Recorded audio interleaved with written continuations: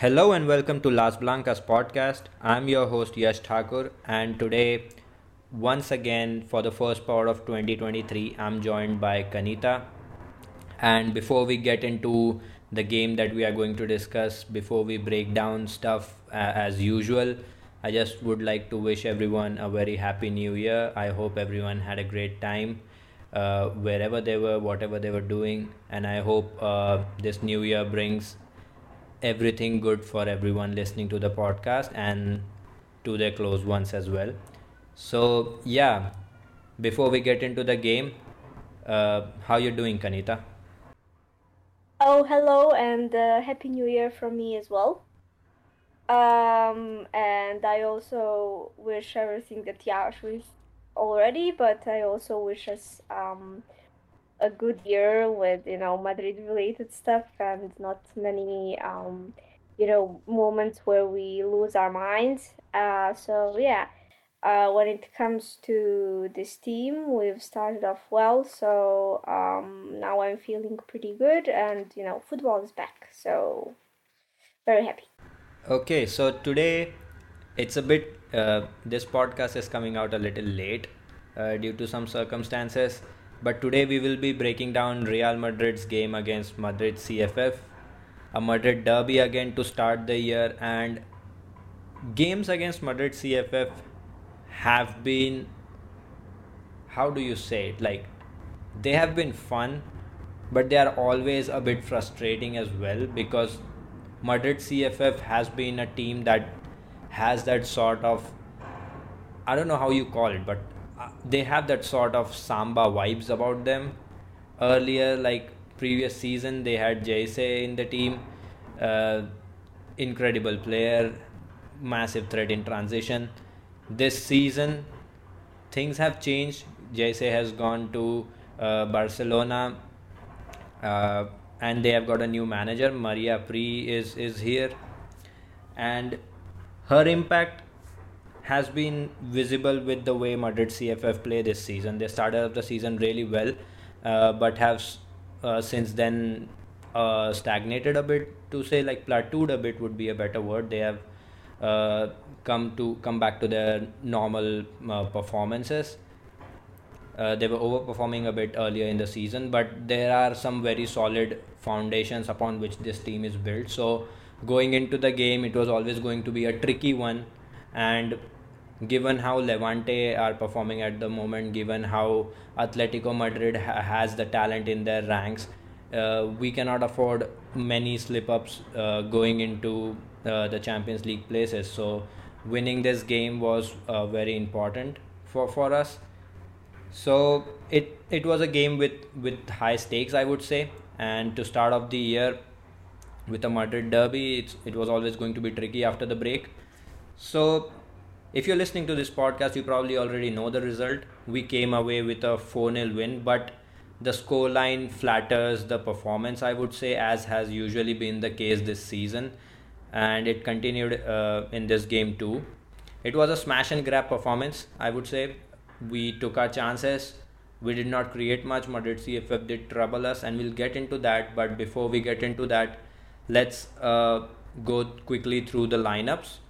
So we lined up in a 4-2-3-1 typical, but the selection choices were a bit different from what you would normally expect, or I don't know, like expectations with this team in terms of lineups is always a bit tricky, because when you expect something to happen, the selection choices never really agree with you.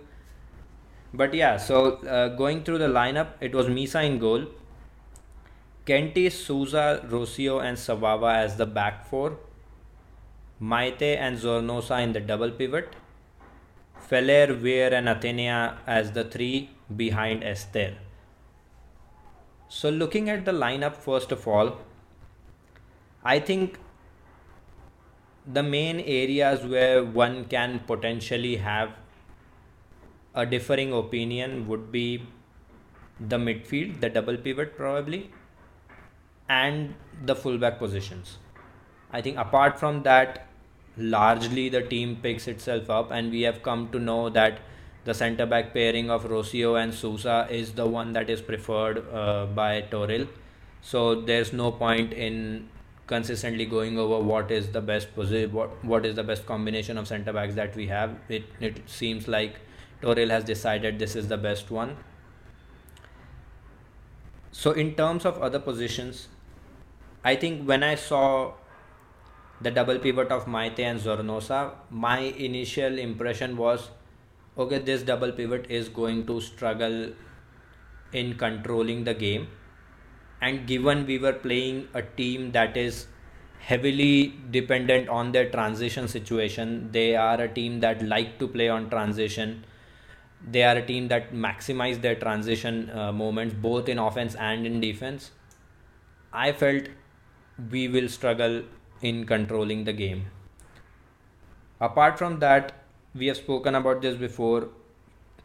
Kenty's performances this season haven't been like really good, and there seems there seems to be a need for the transition to happen sooner rather than later.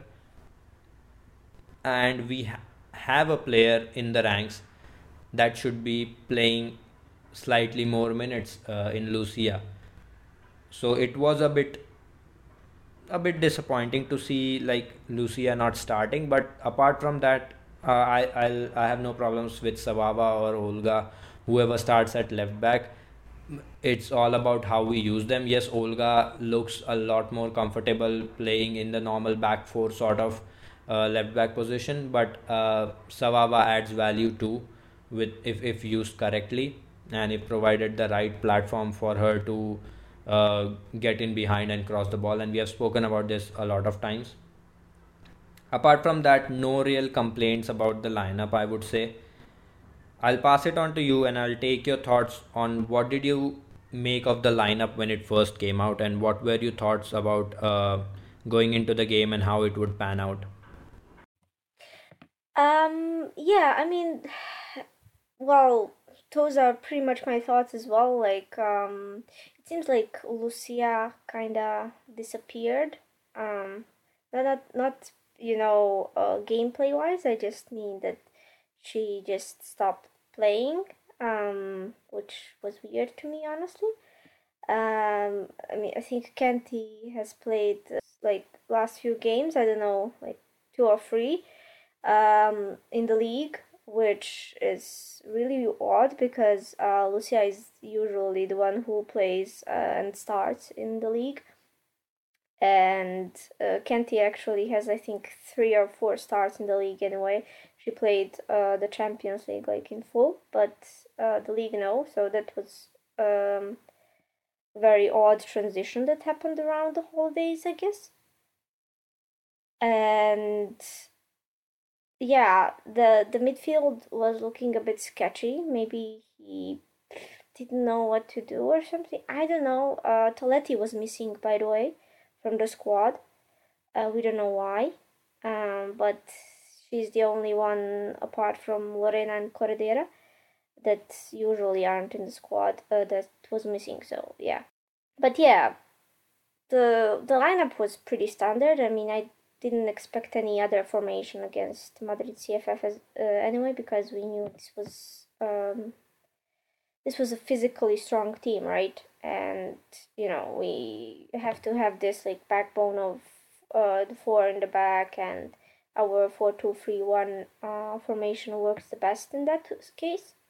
So yeah, and I was also a bit surprised because I mean we were all pretty sure that, well, against Vlasnia was another thing we could discuss, that it was a pretty chill game. It wasn't being played for anything. So uh because Esther was benched the whole game, maybe people thought that Kari might start the first game. I don't know, but that's a usual topic. So anyway, and that's pretty much it. I didn't really have many more complaints about the lineup or like any specific feelings about it, like what will it reflect. But it's really interesting what you said about the double pivot, because initially I did not have that feeling. So yeah. Okay, so that was about the lineup. Madrid CFF, as we know, they have been playing a back three system this season. They play in a 3-1-4-2 or 3-4-1-2 or a 3-5-2, however you want to call it. They utilize a sort of direct play. As I mentioned, they like to maximize their transition. They create turnovers and then they immediately try to bounce up the pitch and reach the final third as quickly as possible by using either the direct ball in behind for the two runners up front, or utilize small combination play in the wide areas to quickly release. And we know back three formation provides a platform to be able to do that. So they that is the way they like to play, and they have a lot of pace up front with Rachel Kundananji and Gabi Nunez both having pace enough to burn the defenders. And as I mentioned about their direct play, their direct speed upfield of 1.71 meter per second is one of the highest in the leagues. I think it's in the top 5, because they are always looking for the quickest way possible into the final third. And that is why the double pivot initially of Maite and Zornosa seemed like it will be a bit of trouble for us, and we'll get into that how it all panned out. So getting into the game, we had a we had a blistering start. Let's just put it that way. I feel Esther scored inside 30 seconds of the game starting, and we have spoken about this before. Whenever we score early, the game just completely changes. Now how it did in this game and how it impacted the things moving forward, we'll get into that. But let's first talk about the goal. So the goal comes from, like, Esther scored the goal.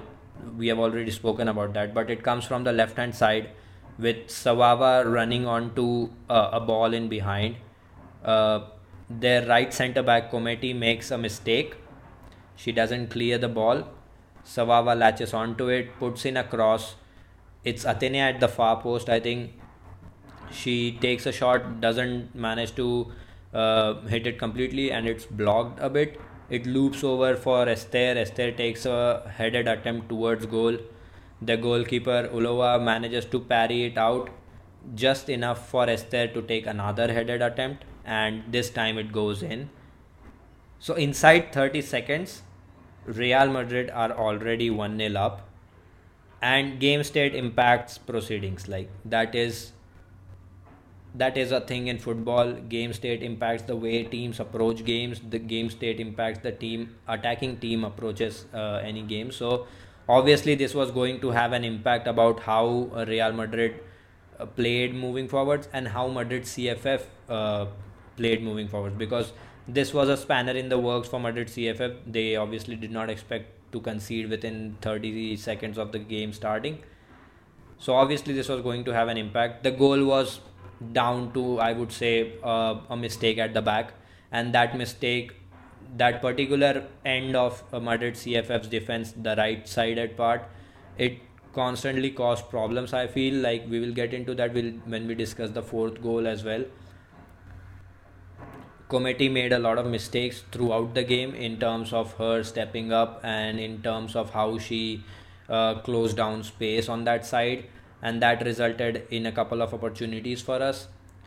But yeah, without getting carried away further, I'll hand it over to you, Kanita, and I'll take your thoughts about how did you feel about the start of the game, and what did you make of the goal? Yeah, okay, so I mean, I first have to add that Tanea taking a shot is a bit, a bit of a stretch to say, because it was like kind of bounced off her back, I feel. And yeah, it's not really a shot, she just didn't get it. Um, but yeah, I mean, we scored in like 32, 33 seconds, and I was like, oh, cool. Um, that's that, I guess, because I'm pretty sure we haven't lost a game where we scored first. Yeah. definitely. I don't remember the season. So this is a good start and a bit relaxing. So, I mean, it doesn't have to be, but I was definitely relaxed because, I mean, after 30 seconds, we are in the lead and the opponents are clearly very frustrated, who wouldn't be? But good for us. So, a great start. I think the year could not have started any better.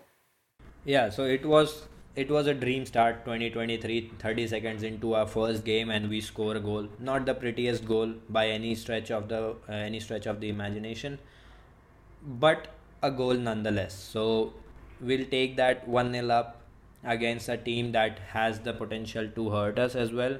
Now, moving forwards, all the things that happened after this goal, I think you can boil it down to a couple of things. Like, we scored early, so a bit, we got a bit complacent. Like, that is the general trend that is in football, because whenever a team scores the first goal, it's not likely that it's more likely that the team will then sit off a bit and try to protect the lead instead of trying to increase that. That is the general trend in football and has been for a while. So that played a little part, and the team trailing will obviously try to push forwards more and try to create more, and Madrid CFF had enough tools to hurt us as well.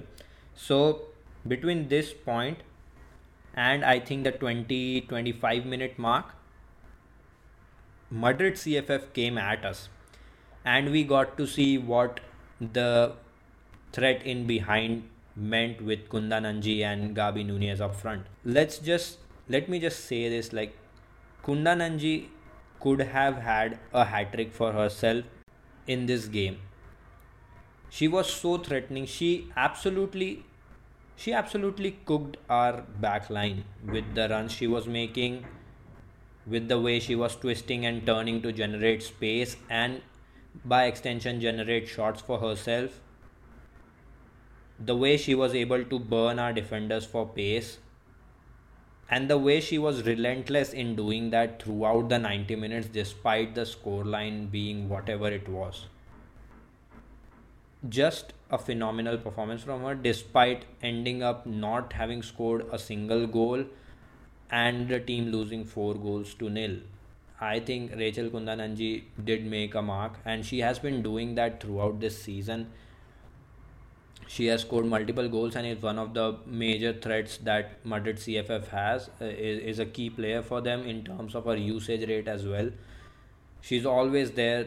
She's always providing that threat in behind, and between our goal and the 20th minute mark, like I said, there were multiple of these opportunities that she was able to generate just because of her timing of the run, just because how she understands the spaces, how she understands where, uh, how to attack the channel and how to time those runs into the channels, and her pace. Like, it was simply, it felt scary to watch. Like, obviously, I remember in, I think it was in the I can't I think it was in the initial minutes in the 20 something minute. There's a long ball played from behind by Madrid CFF, and Kundananji is onto it. It's going towards Sawawa's side, and she runs onto it. She's on the right hand side. She runs onto it and manages to almost reach the ball before Sawawa could. Like, that is how quick she is. She absolutely burned us. Like, immediately after we scored, after the restart, there was an opportunity with her running in behind.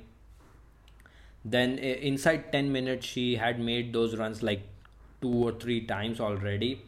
She got caught offside, yes, but that happens when you are literally a human sonic hedgehog.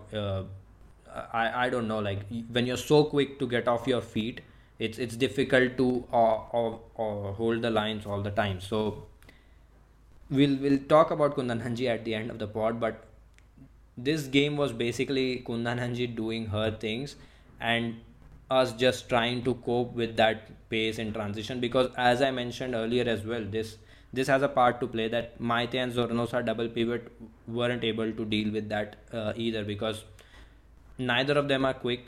Neither, like, Maite is decent, but Zornosa is not in defensive transition, and Maite is just serviceable in that aspect as well. We needed somebody like Tere or Toletti to be available for us in that situations to help us defend these sort of attacking transitions for Madrid CFF. But alas, they weren't there. Then one of the major chances that they had came in the 19th minute, I think, when Kundananji again manages to get a shot through a crowd of players inside the box after a corner. It was poorly cleared, and she managed to get a shot, and but Misa was quick to deny that. Like, she went down pretty quickly and managed to parry it away. In the 23rd minute, they have a free kick on the right hand side. Kometi steps up to take it. Brilliant free kick. Hits the crossbar. Misa manages to get a touch on it, I think, and that tips it onto the crossbar. Otherwise, that's traveling in. I think that was a brilliantly taken free kick by Kometi. So in this initial, like, from the moment we scored, which was inside 30 seconds, so from minute 1 to, like, I would say minute 25, minute 30, or even you can stretch it for the entire half, Madrid CFF did threaten a lot. Like, they were consistently trying, not just trying, but succeeding in getting in behind. Yes, the timings were off a bit, but that is understandable because of the consistency with which they were able to get in behind. And this is the way they play. This is not something they tried in one game. This is the way they have been playing throughout the season. So I think setting up against that, it's difficult because the way they play with their back three and the way they enable this sort of wide combination and having these sort of managing to generate turnovers and utilizing their ability to find players in behind is just really really good. And we didn't set up as well. Plus, with the game state, they wanted to get a goal in before the half time, so they were pushing extra hard, and we could not control the game after taking the lead, or at any point in this whole game. I would say we failed to struggle. We struggled to control the game at all. So I'll hand it over to you, and I'll take your thoughts on the initial 30 minutes, I would say. What were your thoughts after we scored, and how we responded to being in lead, and how much did CFF posed a threat on transition and with the runs in behind of Rachel Kundananji, and anything else that you have in the opening 30 minutes? Yeah, I mean, struggling to control is definitely the way to say it. I think towards the end of the first half, I saw that our possession was like 51 versus 49 for them. And just looking at that without even seeing the game, you could see that we definitely struggled, because when we struggle with possession, like against teams inside the league, it's usually like this, that we don't know. Yeah, struggling to control is definitely the way to say it. I think towards the end of the first half, I saw that our possession was like 51 versus 49 for them. And just looking at that without even seeing the game, you could see that we definitely struggled, because when we struggle with possession, like against teams inside the league, it's usually like this, that we don't know how to control it to get the ball in our possession. And yeah, it was really messy this whole time. Like the first 30 minutes that we're talking about here, but it was basically the whole game. We did have kind of few shots, kind of, not really dangerous ones. I mean, at minute 12, fella gets into the box and shoots, but it's not a good shot. I mean, she hits outside the net, and yeah, it was weird shot as well. Maybe in panic or something. And in minute 19, Lauren also made a great tackle just before Weir would shoot. I mean, yeah, their defenders, like uh, their center backs would come in at really random times, like at the last second to tackle, and that's something I noticed throughout the game from Madrid CFF. Like they have those defenders really fast with tackles, and I think I mentioned it before that our only defender slash the only center back that can do it is Ivana, because she's the only one that can make those last second tackles anyway. So but she didn't play the first half, so yeah.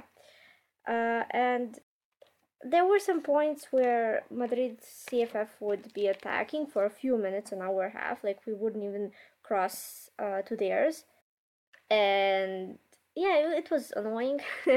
Misa did have a few saves, like the one where she got out of the box uh, to face Kunda Nanji, which was pretty funny. It was minute, well, it was exactly 15:00, so you can check it out. But basically, she went out, and Kunda Nanji was almost at the ball. So Misa shot it and then hit Kundananji, and that bounced off to the throw-in for us. So yeah, it was pretty funny to see, honestly. And that save, just yeah, as you said, just below the crossbar, that Misa had was pretty phenomenal. I mean, we also saw something that's pretty common from Atenea, I would say, inside these minutes. Like in 26 minutes, I saw this moment being on TikTok already. And you know, these edits, it's basically her dribbling past like two or three players on the right wing inside the box. But she doesn't get to do that final pass. She just hits the goalkeeper from a dead angle. So um, pretty common from Atenea, I would say. Plus, Atenea came back from an injury. So just to add, I really haven't noticed Atenea in this game except for, well, that moment. And yeah, I think that would be pretty much it for this like 30 minutes mark or something. Yeah, it's nice that you mentioned the Athenia dribble attempt because I had it in my notes as well. And from minute 14th, where that weird effort is blocked, or let's just start like that wasn't even a real attempt, but in the 12th minute, the Naomi Feller chance that you mentioned, which hit the side netting, from that point on till the point we scored a goal, we had no shots in between that. And do you want to know how many shots Madrid CFF had?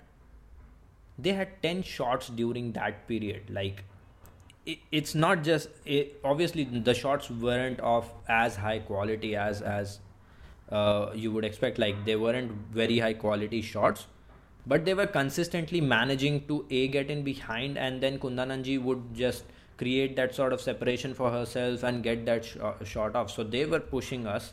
They were trying to find that equalizer before the half time, which is understandable from their point of view. And it's also good that you mentioned how their centre backs were stepping up, because that nicely leads us into what I wanted to talk about next, which is the way Madrid CFF set up and the way they like to play this season. So we mentioned before that Madrid CFF line up in a 3-5-2 sort of formation, or a 3-1-4-2. And talking about back threes, it's always necessary for the center backs to be aggressive in closing down the space between between the wide in the wide areas in particular, because in the wide areas, the way Madrid CFF operate, they have their wingbacks pushed very high up. They try to pin the opposition fullback back, and that leaves a lot of space to cover between that area between the fullback and the center back. So that is why having aggressive wide center backs is almost like a necessity when you're trying to play with a back three. So when we play with a back three, for example, we have Ivana as one of our wide center backs, and we potentially have Rocio, or we potentially have Sousa on the other end, right? So sometimes it's Rocio also playing as the wide center back, but Rocio isn't as good at stepping up as Ivana and Sousa. So we have two center backs who are very much capable of playing in the wide areas and being aggressive in closing down. That is their game, right?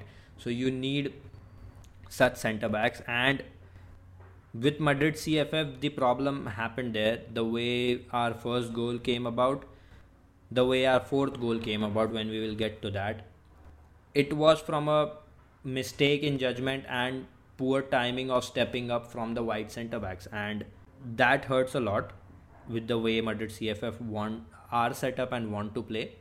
So this is just the initial setup. The way they try to build from the back, they utilize a same shape of a back three. Now playing with a back three, it helps them navigate almost all sorts of initial of the first line of pressure, because we press in a 4-4-2 structure of the ball, right? So having two people pressing their defensive line of a three, we are outnumbered. So like, even if one of the players is going at one center, covering one central defender, there is always a sort of free player available for them to find a pass to, and they can build from the back, and they can beat the first line of pressure that way. Then in midfield, they have a sort of very dynamic sort of midfield, where there are a lot of interchanges, there are a lot of supporting runs that happen, and all of these happen in a sort of tight combination play. Like, there are small distances between the players that they try to maintain, and so they can quickly progress through the thirds. Once they have beaten the first line of pressure, they can pass the ball, they can quickly play a neat exchange, a 1-2, or a third, have a third man run in behind, and they can quickly find that. So that is how they like to play, and that is how their formation tries to facilitate it, by having wingbacks pushed up high, form a line of 5 or a line of 4 with another midfielder sitting deep. Usually Ana Gonzalez is the one that is sitting deep and helping orchestrate a lot of these sequences for them, and that was the case here too. Like,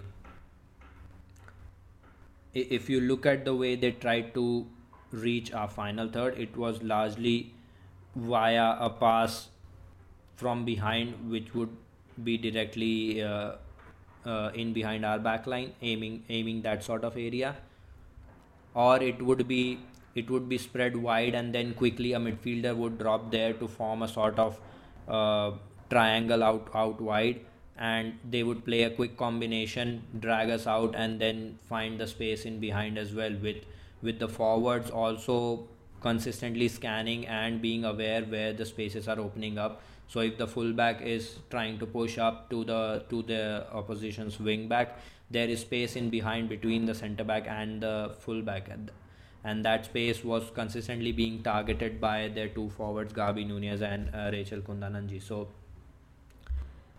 it was that's the way they like to play, that's the way they played the game, and they managed to create a lot of threat with that. None came to fruition, unfortunately for them and fortunately for us, but yeah, that is the way they operate.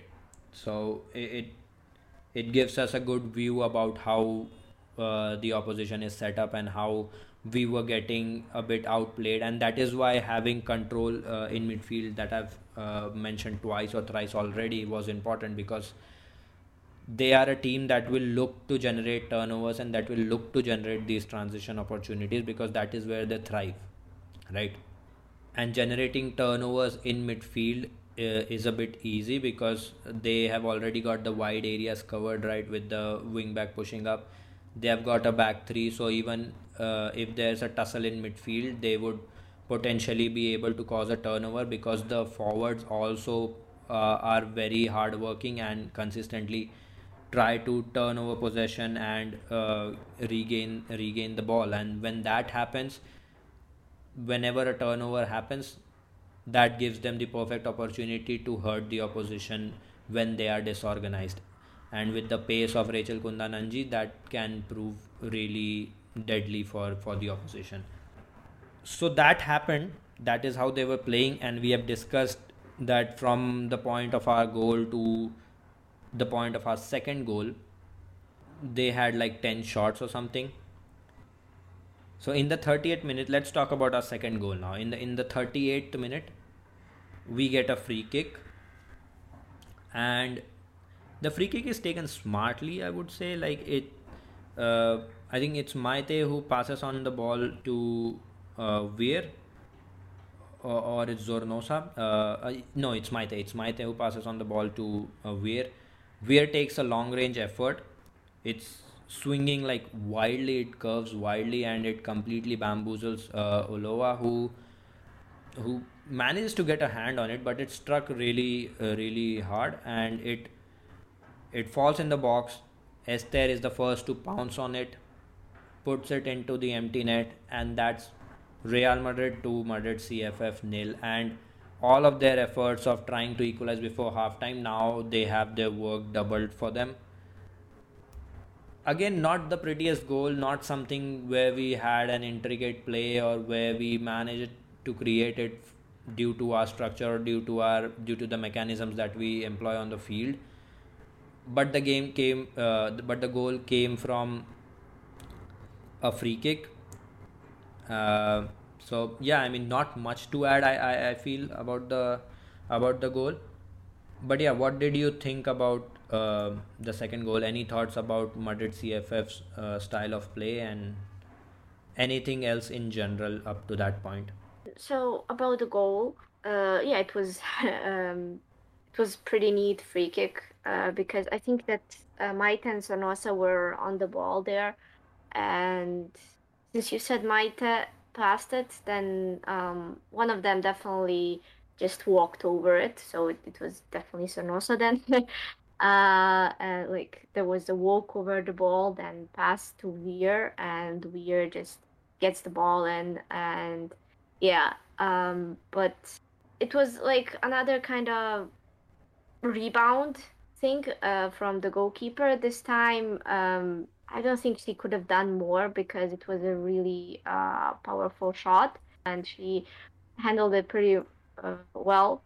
Just that Esther was right there, positioned in front, so she could push it in, and no one really came to mark Esther. I think they forgot about her, which was good for us. Yay. So yeah, I mean, as you said, we got a goal the first minute, and then they were like trying, and then we score like 7 minutes before the end of the first half. So that had to be very frustrating for them.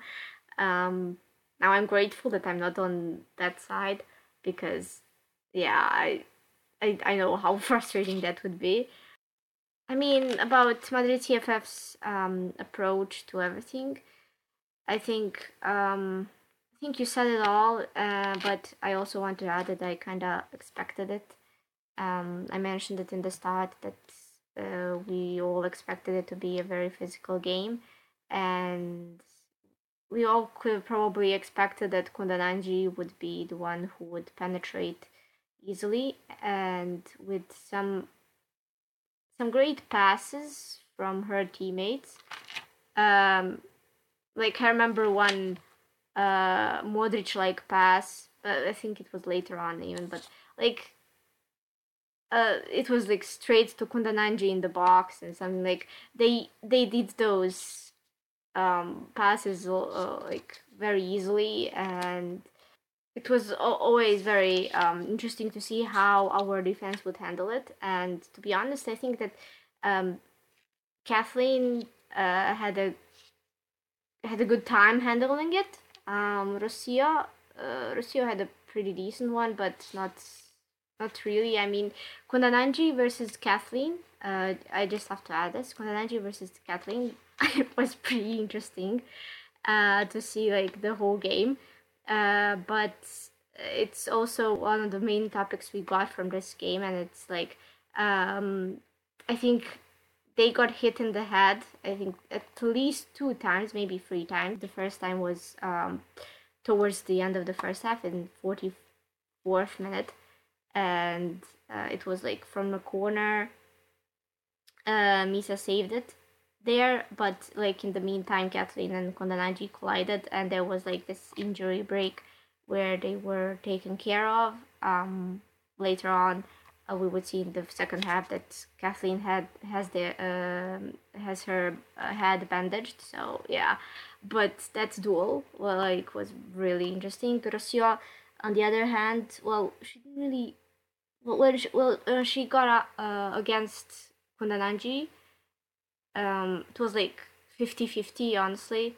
I will talk about like this thing of how we handled Kundananji in the back line a bit more in the second half because of who played in the second half. But yeah, that's pretty much it for me. Yeah, so from the point of our second goal till the end of the first half, I think the only quote unquote interesting thing that happened was the head clash between Souza and Kundananji. And you are right, that wasn't the only occasion that happened. It happened again in the second half, and it did look painful for both. I don't know, like it did seem nasty for both the players. And I hope they are okay. I hope the concussion protocols are followed. But yeah, in the 44th minute, it comes from a corner. The corner is almost like traveling directly in, but Misa manages to get a punch on it, and it loops over, and then in a bit to clear the ball, Sousa jumps and manages to reach the ball before Kundananji there, and they have a nasty clash of heads, and that was it for the first half, I think. So we scored in the first minute of the game. We scored in the 38th minute of the game. Between that, we weren't as threatening. Between that, we didn't manage to create much. But half time, it's Real Madrid leading by 2 goals to nil. And that was a good way to end the half, because we have managed to essentially cut some of the momentum that Madrid CFF were gaining through the half, and we have managed to double our lead. That would provide us with a good 2 goal cushion going into the second half to in order to defend that. So that was nice. Let's get into the second half now. So the second half begins with Madrid CFF once again having the same momentum that they did in the first half, in that period between our first and second goal. As soon as the half begins, in the 48th minute, Kundananji once again twisting and turning, this time on our right hand side. She is cooking Kenty. She manages to just get past her using her skills and her pace, and manages to put a ball across, but nobody is there to meet it. So right off the bat in the second half, we see that Madrid CFF are still going to continue to do this. They are going to continue to find Kundananji in behind. They are going to continue to find Kundananji to create something out of nothing for them, basically. And she will continue to deliver. Like I think throughout the game, she cooked each one of our defenders at least one time. Like it was Kente this time. She beat Rocio for pace. She had an interesting duel with Sousa. She managed to cook Savava as well. So She literally left a stamp on our defense with her performance. And I know I've been speaking about Kundananji a lot, but it was a really impressive performance. If you would like to go back and watch it, she was really, really good. But once again, despite the bright sort of 5 minute period in the second half, in the 53rd minute, Weir is carrying the ball. The defense of Madrid CFF is retreating, giving her the space, and Weir takes a shot from a good 30-35 yards, I think. And it's such a great shot. And it's Real Madrid 3, Madrid CFF nil. For all the positive work they have done in this game so far, the scoreline reads Madrid CFF nil and Real Madrid 3. And I mean, that must be a bit demoralizing for them. I can understand, but it's not none of our problems, honestly. With Weir, you get that wizardry. With Weir, you get those wonder goals. With Weir, you get those sort of wonder moments throughout the game. And this was just one of them. We have started the year with a Weir Golazo, and hopefully it continues throughout the year, throughout our season.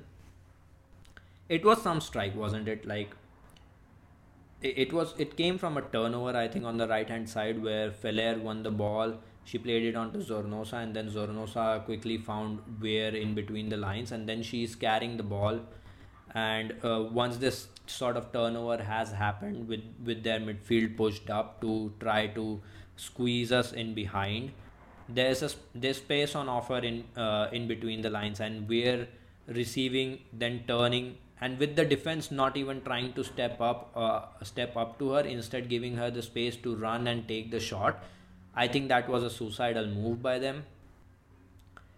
You give Weir the invitation to shoot, she will shoot, and you give Weir the invitation to shoot on her left, she'll rip the net, and that is what happened.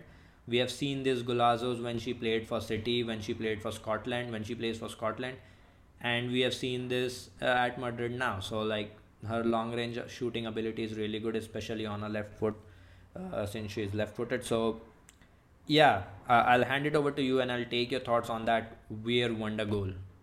Oh yeah, it was a wonder goal, definitely. But I was also quite intrigued to see in the replay how the ball came to her. Like Misa got the ball. She was like like she was like on the quarter of the field almost, and the ball got to her. So she was thinking where to go, and she shot it out, but it was deflected by a Madrid CFF player. I don't remember who.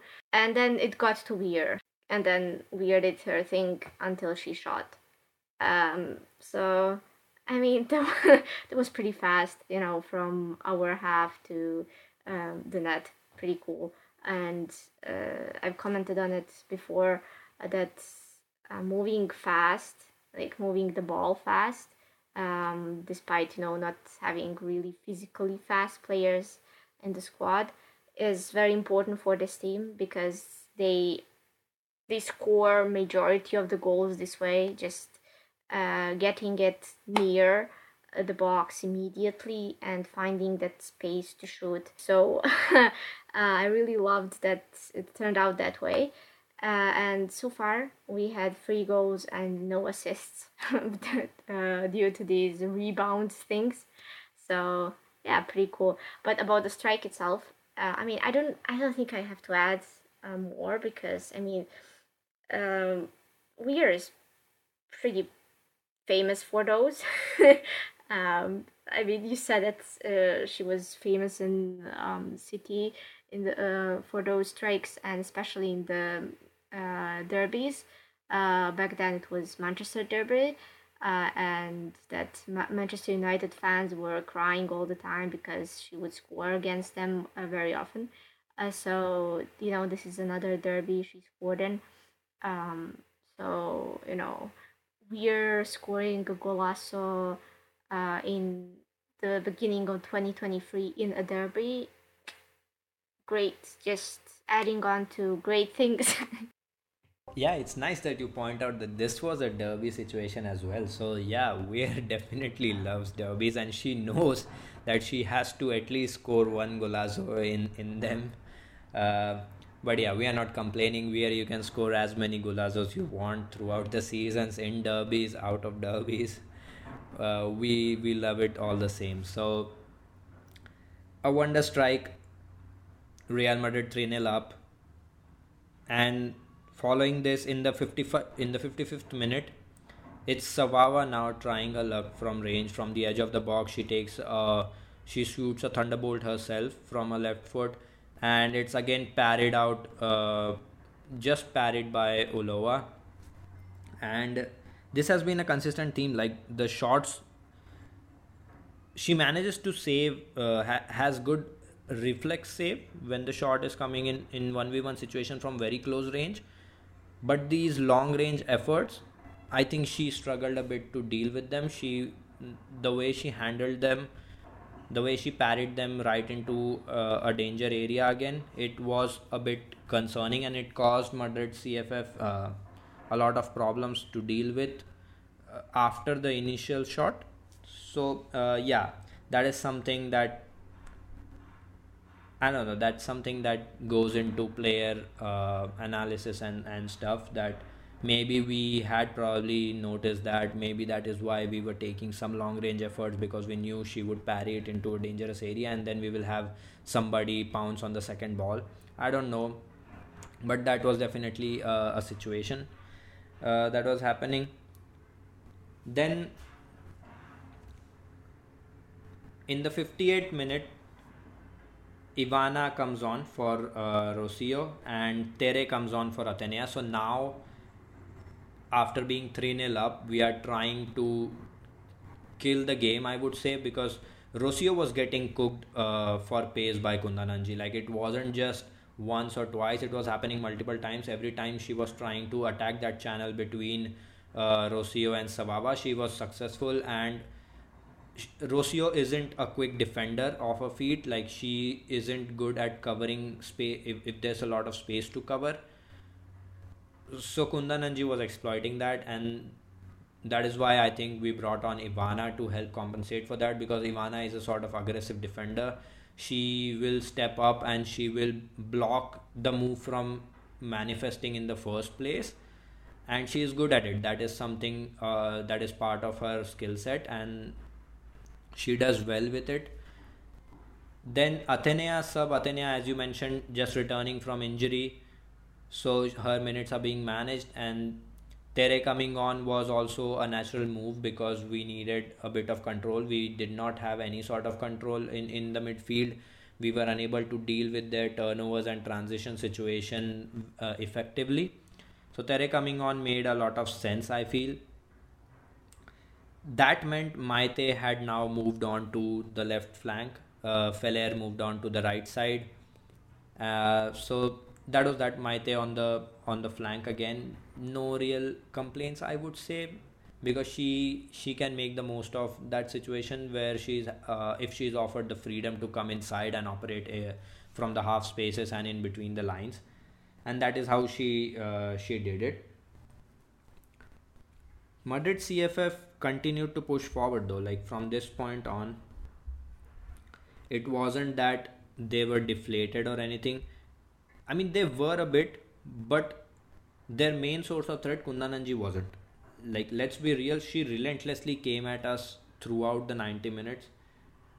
Subs, no subs, possession, no possession. She was always providing that sort of threat for Madrid CFF. In the 67th minute, something interesting happens. Esther receives the ball, and she receives the ball and she is trying to find a teammate. She plays a ball across in the midfield and it results in a turnover. Now that proves to be a very dangerous turnover because uh, Madrid CFF's second half substitute Chanda, I think, picks up the ball.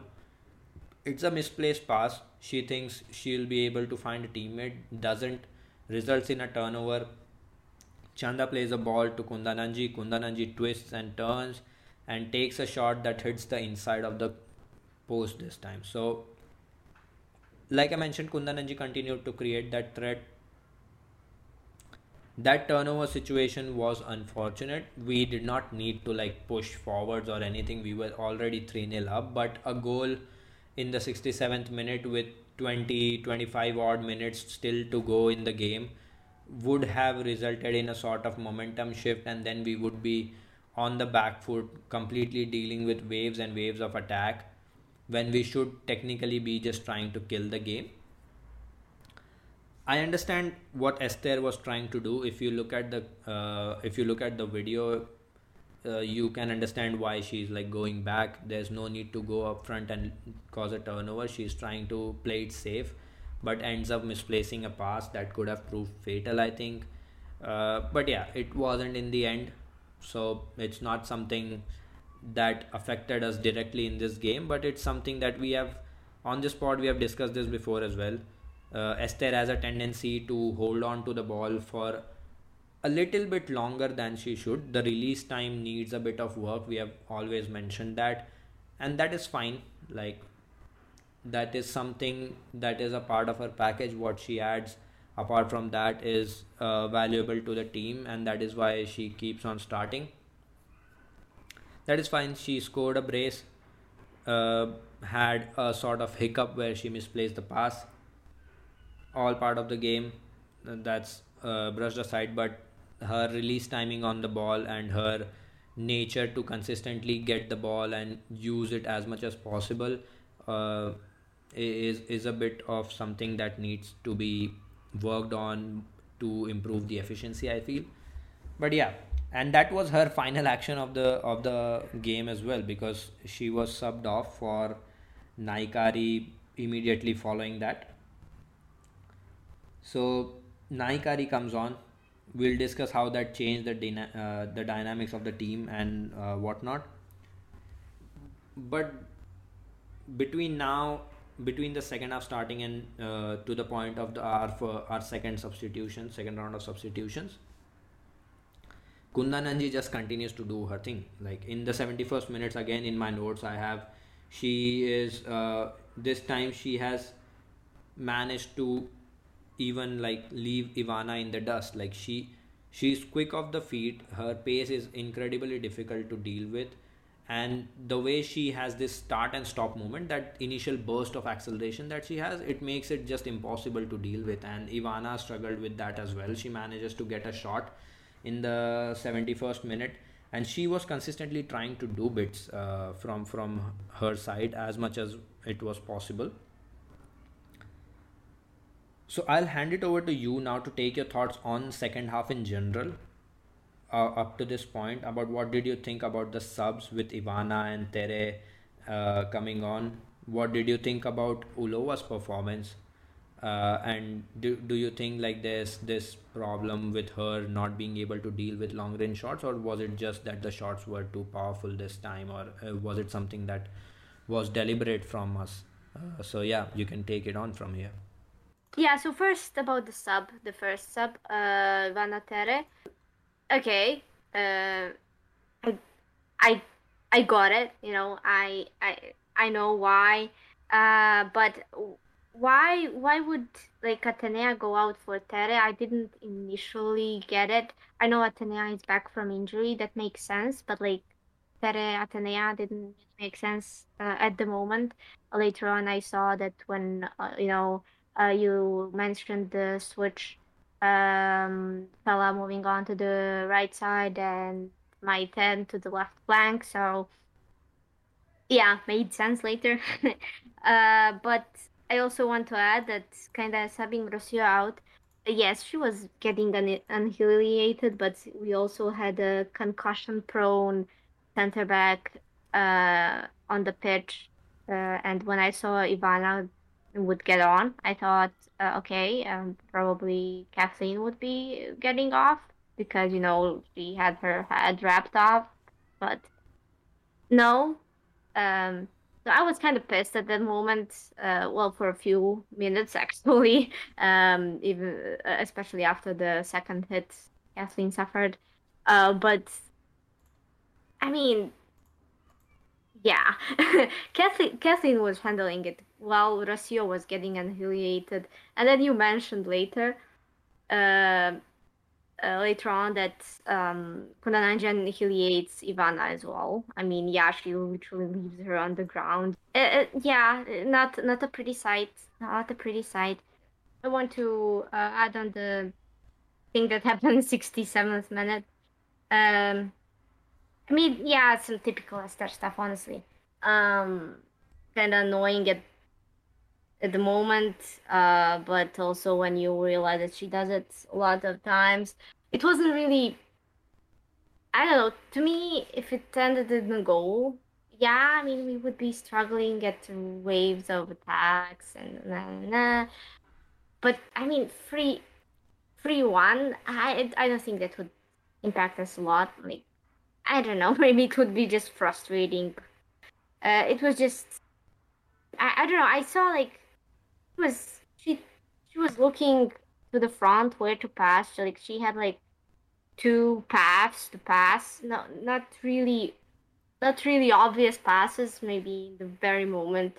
So I do get her why she turned around. It's something she does when she doesn't see a clear pass. She would just turn around and hope for the best. But I think the main mistake she did is that she passed to the side without even looking. So she just turned around and passed before she even looked. As you said, she just hoped there would be a teammate there. But no, actually, the the Madrid CFF player who was there didn't even really have to run to the ball. She was right there to catch it. So yeah, I mean, luckily for us, Kunaji missed that, but by just a little. So in other games, we might not be that lucky, but still. But yeah, as you said, it was 3-0 up, and can't really complain about it anyway. Yeah, so up to we are up to the 70th minute mark, I think, where Naikari has come on for Esther now. And like we mentioned in the first half as well, the head clash between Kundananji and Sousa wasn't the only one. In the second half, in the 74th minute, that again happens and it looks nasty. I really hope that the concussion protocols are followed with both the players moving forwards as well, because sometimes the effects can be delayed and we have seen such cases and whatnot. So like you mentioned about we having a concussion prone player on the pitch, yes, that makes sense. Ivana could have come on for Sousa, but I think the thinking again in that situation was that Rocio is getting cooked for pace. Let's bring on somebody who has a bit of pace and is aggressive in closing down. So I think that was the reasoning behind the sub. But yes, it absolutely makes sense to replace uh, a concussion prone player. But yeah, beyond that point, I think one big moment comes in the 82nd minute where a simple wide combination with Naikari drifting on that side and then quickly combining, playing some nice little exchanges, and Savava is in behind. Following that, she plays a brilliant ball across the goal, and Feller is on the and Feller is at the far post. She manages to get to it. Her shot is saved off the line. Like that's a big save because Ulova has moved to the other side as well to manage to like sort of close down the angle on the far post, and the shot is coming across. She manages to get down quickly and make a very big save. I think that again shows something about the way she likes to operate. I think she's very good in this close range 1v1 situations, but uh, something about her from range and with her parries is a bit concerning. But that was a really great save. Like the commentators went wild as well. K Paradon. If you go back and listen to it in the 82nd minute, it's quite hilarious and it's a great save. So I totally understand the reaction there. But despite her efforts to keep this at 3-0, in the 84th minute, Weir manages to find. Weir receives the ball again in midfield, right? And Cometi decides to somehow like half-heartedly step up to try. I don't know, I think she's trying to close down Weir, but she does it so half-heartedly.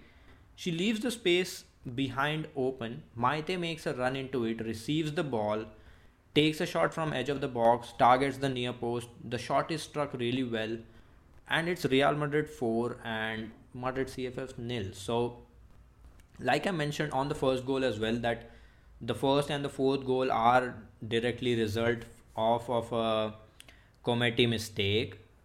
It continues here as well. Like this is what I was talking about. If you go back and look at the footage, committee doesn't fully commit to stepping up, so she tries to close down Weir by stepping up, but since the timing is off and she hasn't fully made up her mind, she's in two minds there. She's caught in no man's land and leaves her centre back partner with a lot of space to cover and Maite with a lot of space to exploit. So that completely plays against them.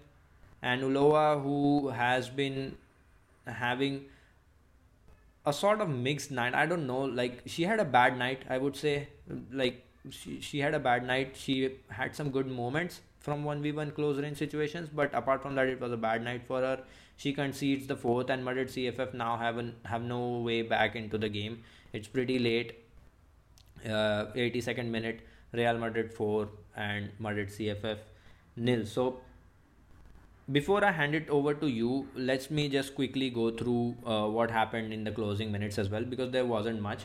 So in the 85th minute, we make another double sub. We bring in Olga and Freya to replace Feller and Zornosa. So now it's completely about protecting the lead and just seeing the game out with Freya and Tere in the midfield now.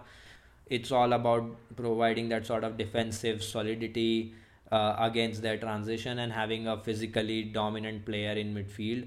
And Olga has come on, which a lot of people would argue could have started as well. And yeah, it probably would have been the case, but she manages to have an impact in the closing parts where from the flank.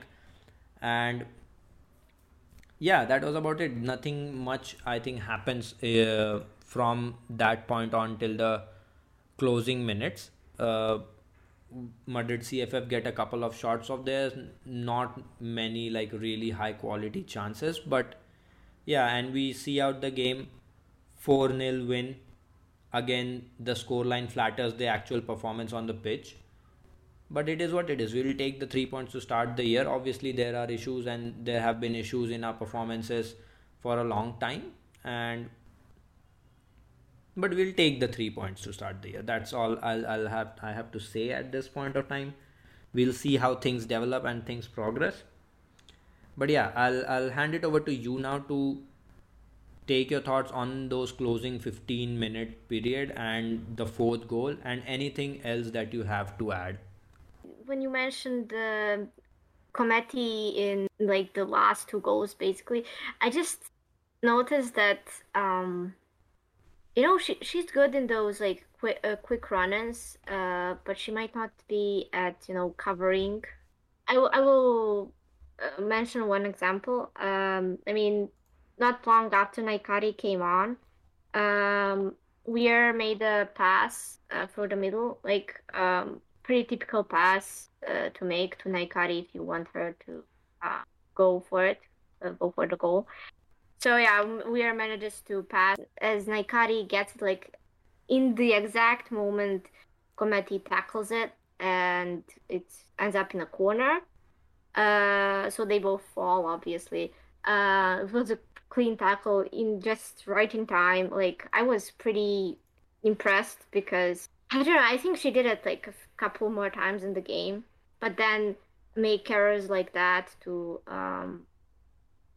to fail to cover the space. And also Kometi was in that duel versus Vava in the first half and the first goal. So yeah, basically 3 errors from Kometi as well. Kind of not expected, to see this kind of contrast from her, but it is what it is, I guess. Maybe not her day. And Loa really, really had a rough night. I mean, when Maita scored, you can see her just face planting, just giving up. And then moments later, they show her just, completely fed up with it. Four goals. I don't think she deserved it. But, it is what it is, and we can't really be bothered by it, you know. I think that this team has some sort of a theme going on because in the first half, we had like two rebound goals, you know.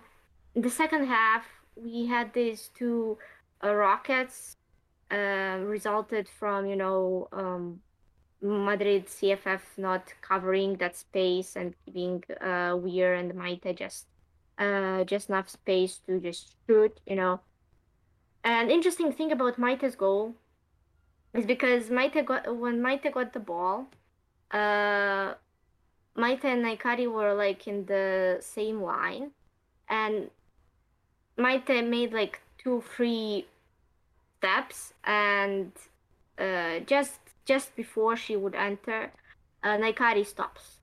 She sees Maite is open. She sees she will shoot. Maite makes like a couple more steps as well.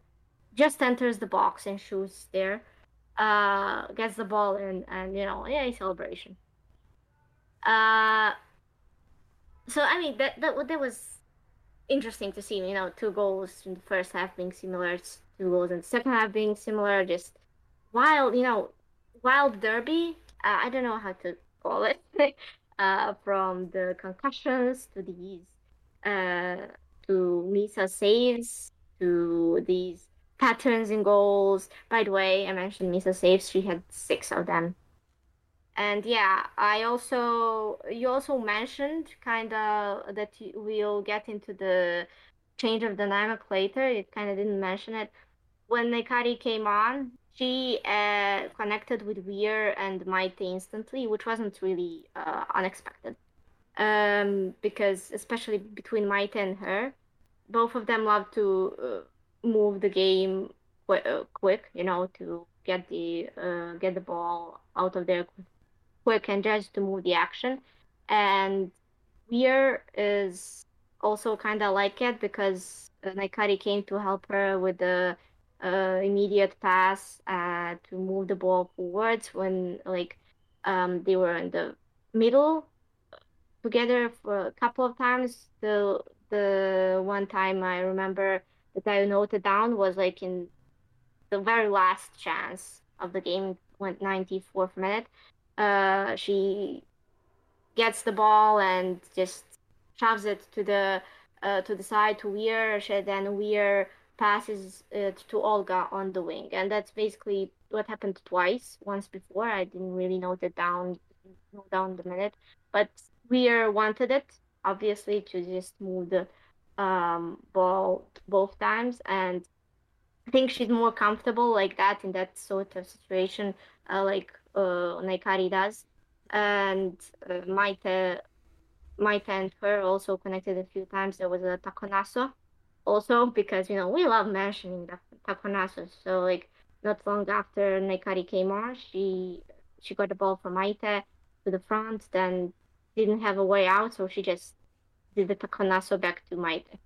And also had another kind of chance, not really. She didn't manage to get the ball, but like situation where you could see their understanding. Maite and Weir pretty much know that they can't really be that the team really can't be doing these crosses inside to her, but rather through the middle.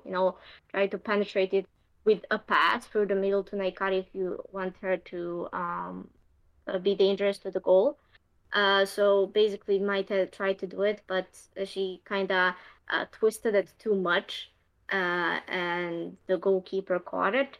Like it was a kind of a aerial shot, as like an aerial pass as well. But I saw the understanding, I saw the idea, I saw that Naikari understood her as well. So I mean, aside from that, not many. No, I don't think we had really chances. There was also one interesting thing because we didn't really see a lot of Kanti's mistakes in 91st minute. This is the first time I noticed Kanti even in the first watch, like before I rewatched that Kanti made a mistake, is that she literally tripped against I don't know who, but she goes into that duel on her, on the right back, and she trips, loses the ball, loses the grip, and their number 11 manages to take a shot, and which is weird that the shot was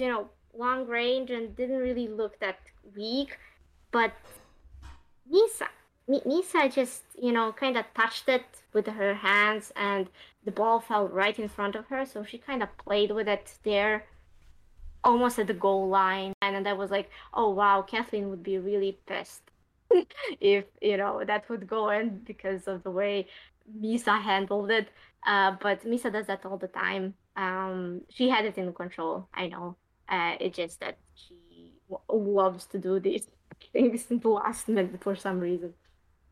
So yeah, that's the last fun thing I have to say about the game.